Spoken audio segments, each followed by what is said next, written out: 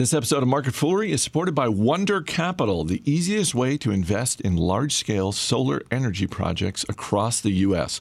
With Wonder, you can help finance renewable energy projects while earning up to 7.5% annually. To get started, visit wondercapital.com/fool. Wonder Capital, where impact investing meets capitalism. It's Tuesday, February 13th. Welcome to Market Foolery. I'm Chris Hill. Joining me in studio today from Motley Fool Asset Management, Bill Barker. Happy Valentine's Day Eve. Thank you. Like me, I'm assuming you've done absolutely nothing in preparation for tomorrow. I have thought about it, so I have done more than you. This is the intro. This is your first point. I've said the word Valentine's Day. That was the beginning of your thinking about it. That pretty much, yeah. Like right here. Yeah. Plus, we just, before we started taping, you and I and producer Dan Boyd, we did a good solid 15 minutes on the Winter Olympics. And we got that out of the way, so we can get to actual business news today. We are on topic today. We're on topic. If you came listening for tangents, I'm sorry. Turn around. We're all done business today. We're going to get into a very interesting story, I promise you, involving dental supply companies. Just trust me. Just trust me on this one. We got to start, though, with Under Armour, which apparently is still alive as a public company. Fourth quarter revenue for Under Armour looked really strong outside of this continent. North America, not so great. The rest of the planet looked strong enough that shares of Under Armour were up 17% this morning. Yeah, and I think that when you're looking at the one-day stock movement, you've got to ask a 5% increase in sales, which I think was the total across everything, translating into a 18% stock price move. Really, what's going on there is that this is a heavily shorted stock, and I think you're seeing a lot of short covering as part of that. But it was the first good news of any stripe that the company has really produced in a quarterly fashion for a long time. When you look at the comments from company management, and maybe it's the fact that Under Armour, I mean, as you said, it's been 2 years or so that this company has had anything to celebrate. Do you get the sense that Kevin Plank is, what's the word I want to use here? Chastened? Do you think he's chastened enough? Do you think that the results of the stock and the business have been so bad for so long that he looks around and says, you know what, we just got to stick to our knitting. We got to put aside any thoughts of anything other than just delivery? Well, I don't know what's in his head, but I think that humility is something that the market wants to see rather than aggression. I think the pursuit of growth and the self-assurance that the company would achieve this growth has been its undoing. And I think that the bottom line has become much more important than the top line for this company. And it's got to continue. Maybe it has started to rationalize some of its cost structure, but I think it's got a long way to go on that. It can produce a lot of returns for shareholders if it were to approximate its competitors in terms of efficiency. It's not there. It has hopefully bottomed out, but in terms of just the margin pressure. But I think that, as you indicate, whether he is chastened or not, I couldn't speculate on. But I think he needs to be to recognize that it's not all about growth; it's about profits. Last thing before we move on, Adidas is a company based outside the United States that has done a very good job, I would say, particularly over the last 5 years, of making significant inroads into North America in terms of sales. Obviously, Under Armour wants to do well in North America. Obviously, they're not happy with the fact that sales dropped year over year in terms of their Q4 results. That being said, can they make inroads? Can they essentially follow the reverse playbook of Adidas? And if they can get things right in North America, can they? Is that sort of one of the key drivers of growth for them, is international sales? Well, international growth was 47%. And that's a number that you're going to be paying attention to if you're an investor, if you're in management, if you're anybody. 47% growth. Hey, something's going right there. And it's a big market. The rest of the world turns out to be a big market. And it's certainly the bulk of its sales are in North America, and off 4% for the quarter is a problem. But a problem that feels addressable. 4% is a manageable number.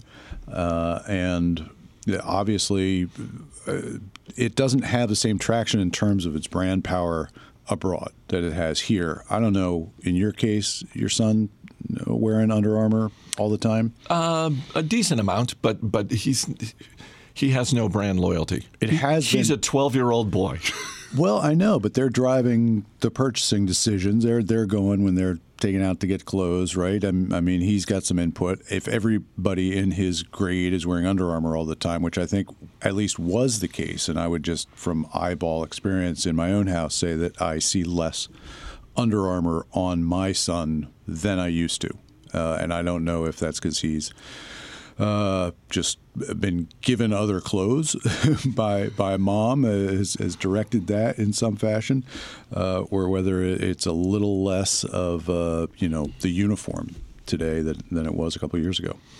Let's move on to a company that's definitely not a household name, AmerisourceBergen. Let's do that again. AmerisourceBergen is the name of the company. It's a drug distributor. Walgreens owns about 26% of this company, and it turns out that Walgreens is at least mildly interested in owning more of it because Walgreens has initiated talks to either acquire a majority stake or maybe the whole thing outright, and shares of AmerisourceBergen are up today pretty significantly, 10% at one point that I saw this morning. Walgreens seems like a company that has a lot of irons in a lot of fires. So with respect to this particular fire, when you look at this move, do you think this makes sense for Walgreens?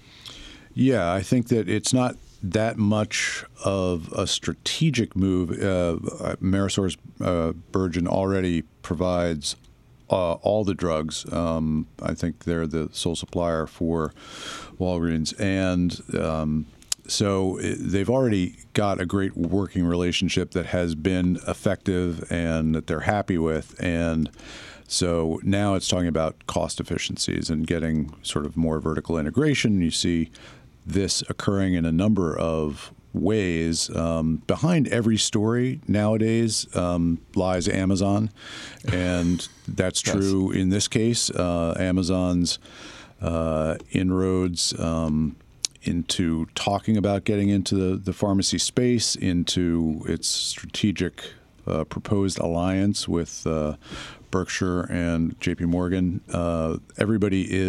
There's a complex chess game going on, and this is one of the ways that Walgreens reportedly, we don't really know, it's reported by the Wall Street Journal, so I think we can have a reasonable amount of confidence that these talks are going on, but this is not something that the company is putting out there. So I think that is part defense, but also it can operate more efficiently together than apart. Well, in the case of Walgreens, they're not just playing defense against Amazon, they're also playing it against CVS. Yes. And so CVS in the proposed merger with Aetna, that's a little bit different. I mean, the supply chain in the pharmacy market with pharmacy benefit managers and the wholesalers, and the hospitals and the insurers. A lot of different ways that you can combine these things to get more efficient. CVS is getting back into the pharmacy benefit managing space. There are a lot of different things you can do, and this is one of the ones that Walgreens looks like it's interested in, and it seems to make economic sense in that there's, I think, maybe $500 million or so in synergies that you can produce, or at least that's some of the reporting or analysis that I've read. That's real money. Wouldn't it be great if just once a large company acquired another company and just said it from the outset, No, there are no synergies here. We just want this. How much do you think you're going to save in synergies? Nothing. Absolutely not. Just once, I would love that to happen. Like, nope, we just wanted to buy this thing. Negative. The whole thing's getting more expensive, but more fun. That is what in empire building happens a lot. Is lack of synergies? Lack of synergies. Companies that just want to get bigger rather than get bigger for the right reasons, which is to reward shareholders. But if you're getting bigger to reward management, if management's incentives are based on the amount of revenues as an absolute figure rather than sort of revenues per share or what the ultimate profits are going to be, it's driven lots and lots and lots of acquisitions. I think of, I don't know, when Sony was owned by Coke or where Columbia Pictures. Columbia Pictures. Yeah, Coca-Cola owned a movie studio because, of course. Let's go back and review what they said about the synergies available from that combination. Well, you go to the movie theater now, maybe you could order some Coke, whereas before... There was no way. There was no way to get Coke at a movie theater. Not that the theaters are actually the entity, because it's the movies being shown at the theaters. But you could, I guess, product placement. Maybe that was the thing. I don't know. What were the synergies there? That was probably it. That was probably the full extent of it. Placement. We're going to go back to health in just a second, but first, I want to say thanks to Wonder Capital. The easiest way to invest in large-scale solar energy projects across the United States. Bloomberg New Energy Finance estimates that $2.8 trillion is going to be invested in solar energy by the year 2040. $2.8 trillion. That is some serious cake right there. And with Wonder Capital's solar investment platform, investors can now take advantage of this economic opportunity. Individuals like you have already financed more than 150 large-scale solar projects. These projects create enough electricity to power the equivalent of 5,000 homes, which helps offset almost 75 million pounds of carbon dioxide emissions every year. To learn more, visit wondercapital.com/fool. That's Wonder with a U, WUNDER, wondercapital.com/fool. And find out how you can begin investing in solar energy projects while earning up to 7.5% annually, and also helping in the fight against climate change. wondercapital.com/fool. Wonder Capital, where impact investing meets capitalism. Two companies I've never heard of before today: Patterson and Henry Schein. These are both dental supply companies, and the Federal Trade Commission has accused them of violating antitrust laws. Actually, the two of them and a third company called Benco Dental Supply, which is a private company. And if Benco were a public company, like Patterson and Henry Schein, its stock would be dropping today, like both of those are.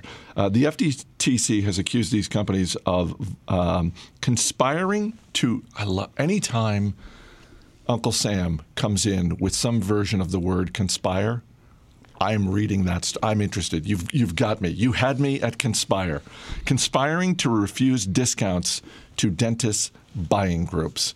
And I don't know about Patterson. I saw Henry Schein came out and issued a statement vehemently denying these charges. But investors, at least today, are siding with the FTC, or at least saying, you know what? I don't think I want any part of this, because both stocks down pretty big today.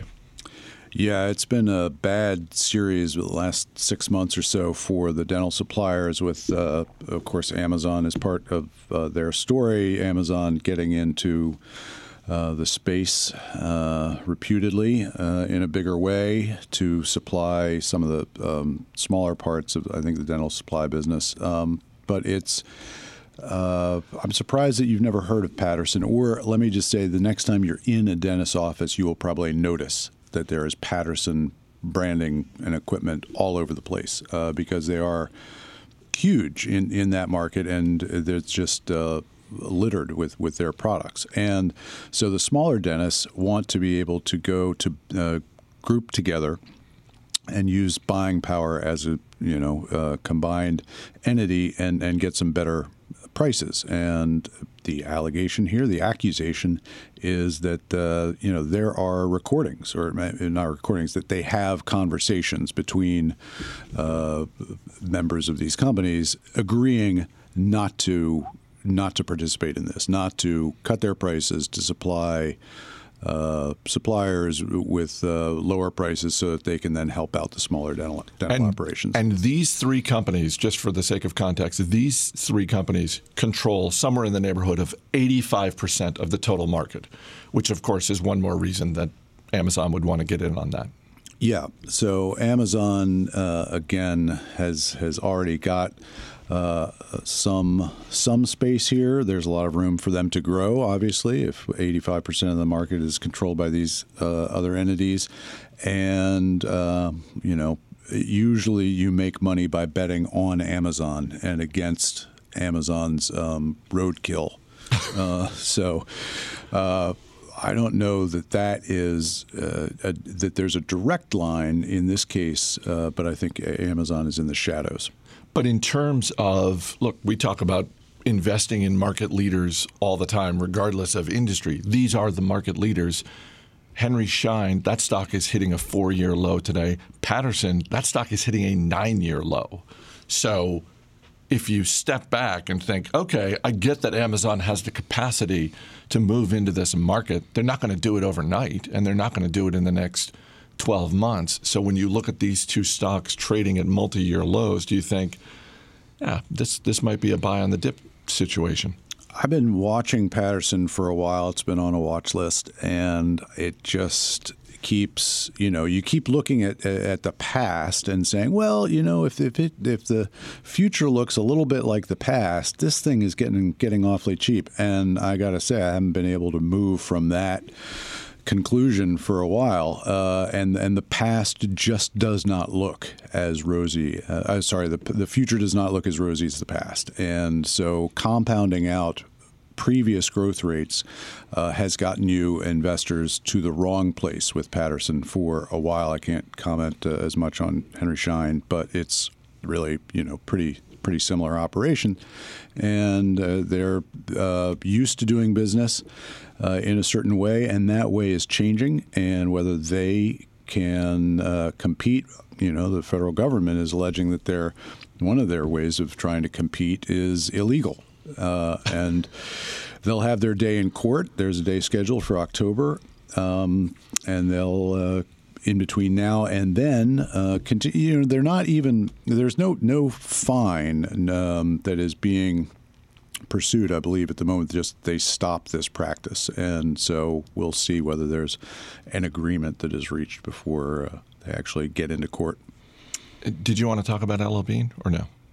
No, you wanted to talk about LL Bean. No, you were emailing me last week about it. You already knew everything about it. You had already probably gotten 18 tweets about it from MainNet or whatever your user group is. We'll get to that in a second. First, quick story from San Francisco, and I think longtime listeners in particular, and when I say long time, I mean really long time listeners will appreciate this story. So I mentioned we had this great meetup in San Francisco. With podcast listeners, we had about 30, 35 people show up. It was wonderful. And by the way, we're going back to South by Southwest this year. So in March, we're going to be doing a meetup in Austin, Texas. And we're already talking about doing a listener meetup here in the D.C. area later this spring as well. So more details to come on both of those. But anyway, so we started podcasting here at The Motley Fool in 2009. And in the spring of 2009, one of the biggest public companies, Cisco Systems, announced an acquisition. And Cisco Systems, like a lot of big tech companies, not named Apple, has done lots of acquisitions over the years. This was kind of eye-opening because this was Cisco Systems buying FlipCam. Do you remember this? Sure. The Flip camera, which they bought for $600 million. And it just seemed like among the more baffling. Look, Cisco is sitting on piles and piles of cash, so they've got the money. But just from a business standpoint, this was one that we talked about repeatedly on Motley Fool Money and, again, on Market Foolery. And it would come up years later as an example of companies making acquisitions. And in some ways became the go-to sort of quick thumbnail sketch example of, oh, do we think this acquisition is going to pay off for this company? Or is this going to be like Cisco Systems buying Flipcam? Because they paid $600 million, and then 2 years later, they shut the whole thing down and wrote it off. So fast forward to last week, we're at the listener meetup, and a guy comes up to me, and he's holding a small paper bag and introduces himself. And he says, I have a present for you. And I was like, oh, that's wonderful. And he takes, and I'm holding it now, which of course no one can see, but I'll tweet out a picture of this. He hands me a Flipcam, a Flip Video with the Cisco logo on it. And he says, I've been a listener pretty much since you guys started, and I wanted to give you this because I used to work at Cisco Systems, and I was the guy who did this deal. And for a split second, I thought he was going to take a swing at me, just because I thought, "Oh my God, are you going to hit me with this?" No, he couldn't have been nicer. And but it was just amazing that he was and he sort of went into and provided. By the way, he provided some background on why they did the deal.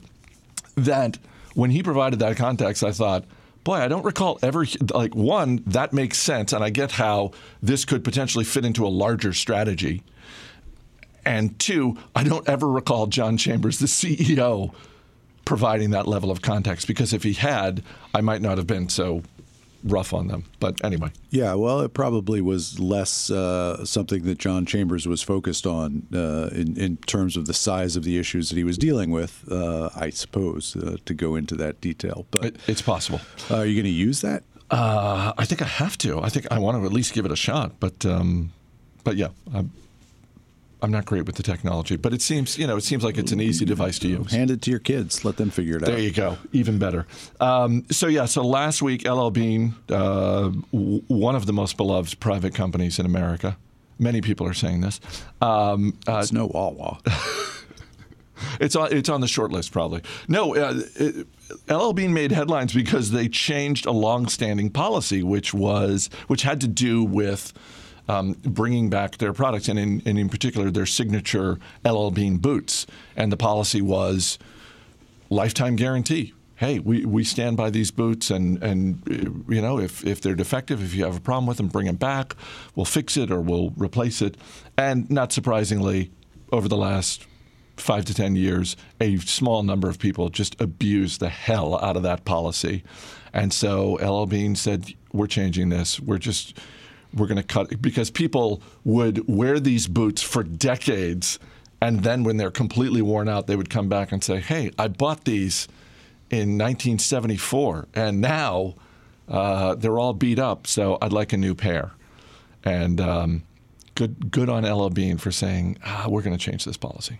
Yeah, I've just run a search, and the third thing that comes up, the third headline that comes up for my search is LL Bean ended its lifetime guarantee because a few jerks ruined it. Yes. Which I think is the whole story. It is absolutely the whole story. And I have to credit our colleague Mark Brooks, who tweeted out this story last week and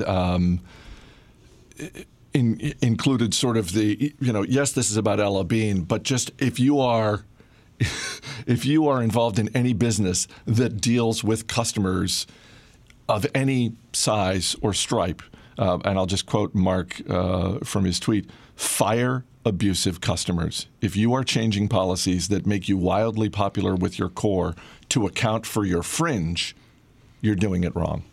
Yeah, if I can promote not really a rival podcast, just another podcast. This American Life did a great segment on the LL Bean return policy a couple of years ago on an episode called "Get Your Money's Worth," and it's as all their episodes are, a great one. And if you're more interested in that, you can hear 20 minutes on it.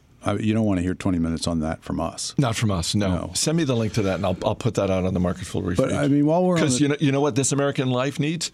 More promotion, more listeners, more listeners. But while we're on the most listened podcast. But you know what? We'll help them out with a couple more. While we're on the topic of obscure Maine, we're done with business companies now, right? Are we done with business? People sort of. Oh, okay. I mean, LL Bean's a business. That's true. Moxie is one of these things that is unknown to the rest of the country, but is apparently required that all Maine residents use. Can you tell me something about this? So Moxie is a beverage that I think only people in the state of Maine drink, because why anyone outside the state would. Look, there are plenty of reasons to go to Maine, to visit Maine. There are plenty of things about Maine that are highly enjoyable.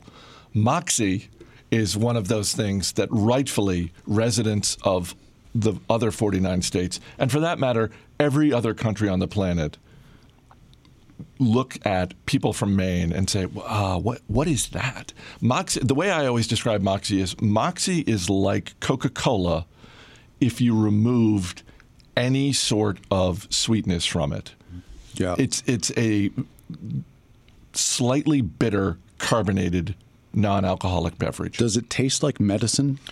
Because it originally was marketed as medicine. And the reason why somebody might drink it is if the original claims for it were true, because its creator stated, and I'm taking this from the Wikipedia page, that it was especially effective against paralysis, softening of the brain, nervousness, and insomnia. So, I mean, it's a pretty comprehensive, for a soda, that's pretty comprehensive work that it can do. That's true. I don't know that it does any of those things. I don't think it helps with regard to any of those things. The only way it helps is if somewhere you want to be able to say, oh, yeah, I've tried that. If you're someone who has a culinary bucket list and you're just looking to check things off, like, yes, I've eaten that. Yes, I've drank that before. Yeah, sure, you can get your hands on a bottle of Moxie and have a couple of sips of that, but it's not going to taste good. Citizens of Maine, Chris is ready to take your angry emails about how the beloved Moxie is delicious, and it's just unfortunate that you can't get it anywhere else in the country. I don't know anyone, and maybe there are people in Maine, but I don't know anyone who looks at Moxie and says, oh, yeah, no, it tastes great. What do you drink it out of spite? I mean, what is it? I don't know. Just because you're used to it. Part of our culture, we have to. It's like, I don't know, lutefisk or something. I mean, what's lutefisk? Lutefisk is isn't that what they eat supposedly eat in Minnesota and Wisconsin, and it's some sort of regional thing that doesn't travel at all. Okay. It's like dried fish, or I don't know. Maybe. You know what? We'll get some of those folks together with some people from Maine, and that's your meal right there, some lutefisk, and wash it down with a nice warm bottle of Moxie. Sure. You can read more from Bill Barker and his colleagues, not about Moxie and not about lutefisk, but about actual investing stuff. You can go to foolfunds.com to hear more from Bill Barker, Brian Hinman, the whole crew at Motley Fool Asset Management. Lutefisk is a gelatinous thing made from fish. Boy, it's almost hard to believe you didn't get that salesman job. Thanks for being here. Thank you. As always, people on the program may have interest in the stocks they talk about on the Motley Fool may have formal recommendations for or against. So don't buy or sell stocks based solely on what you hear. That's going to do it for this edition of Market Foolery. The show is mixed by Dan Boyd. I'm Chris Hill. Thanks for listening. We'll see you tomorrow.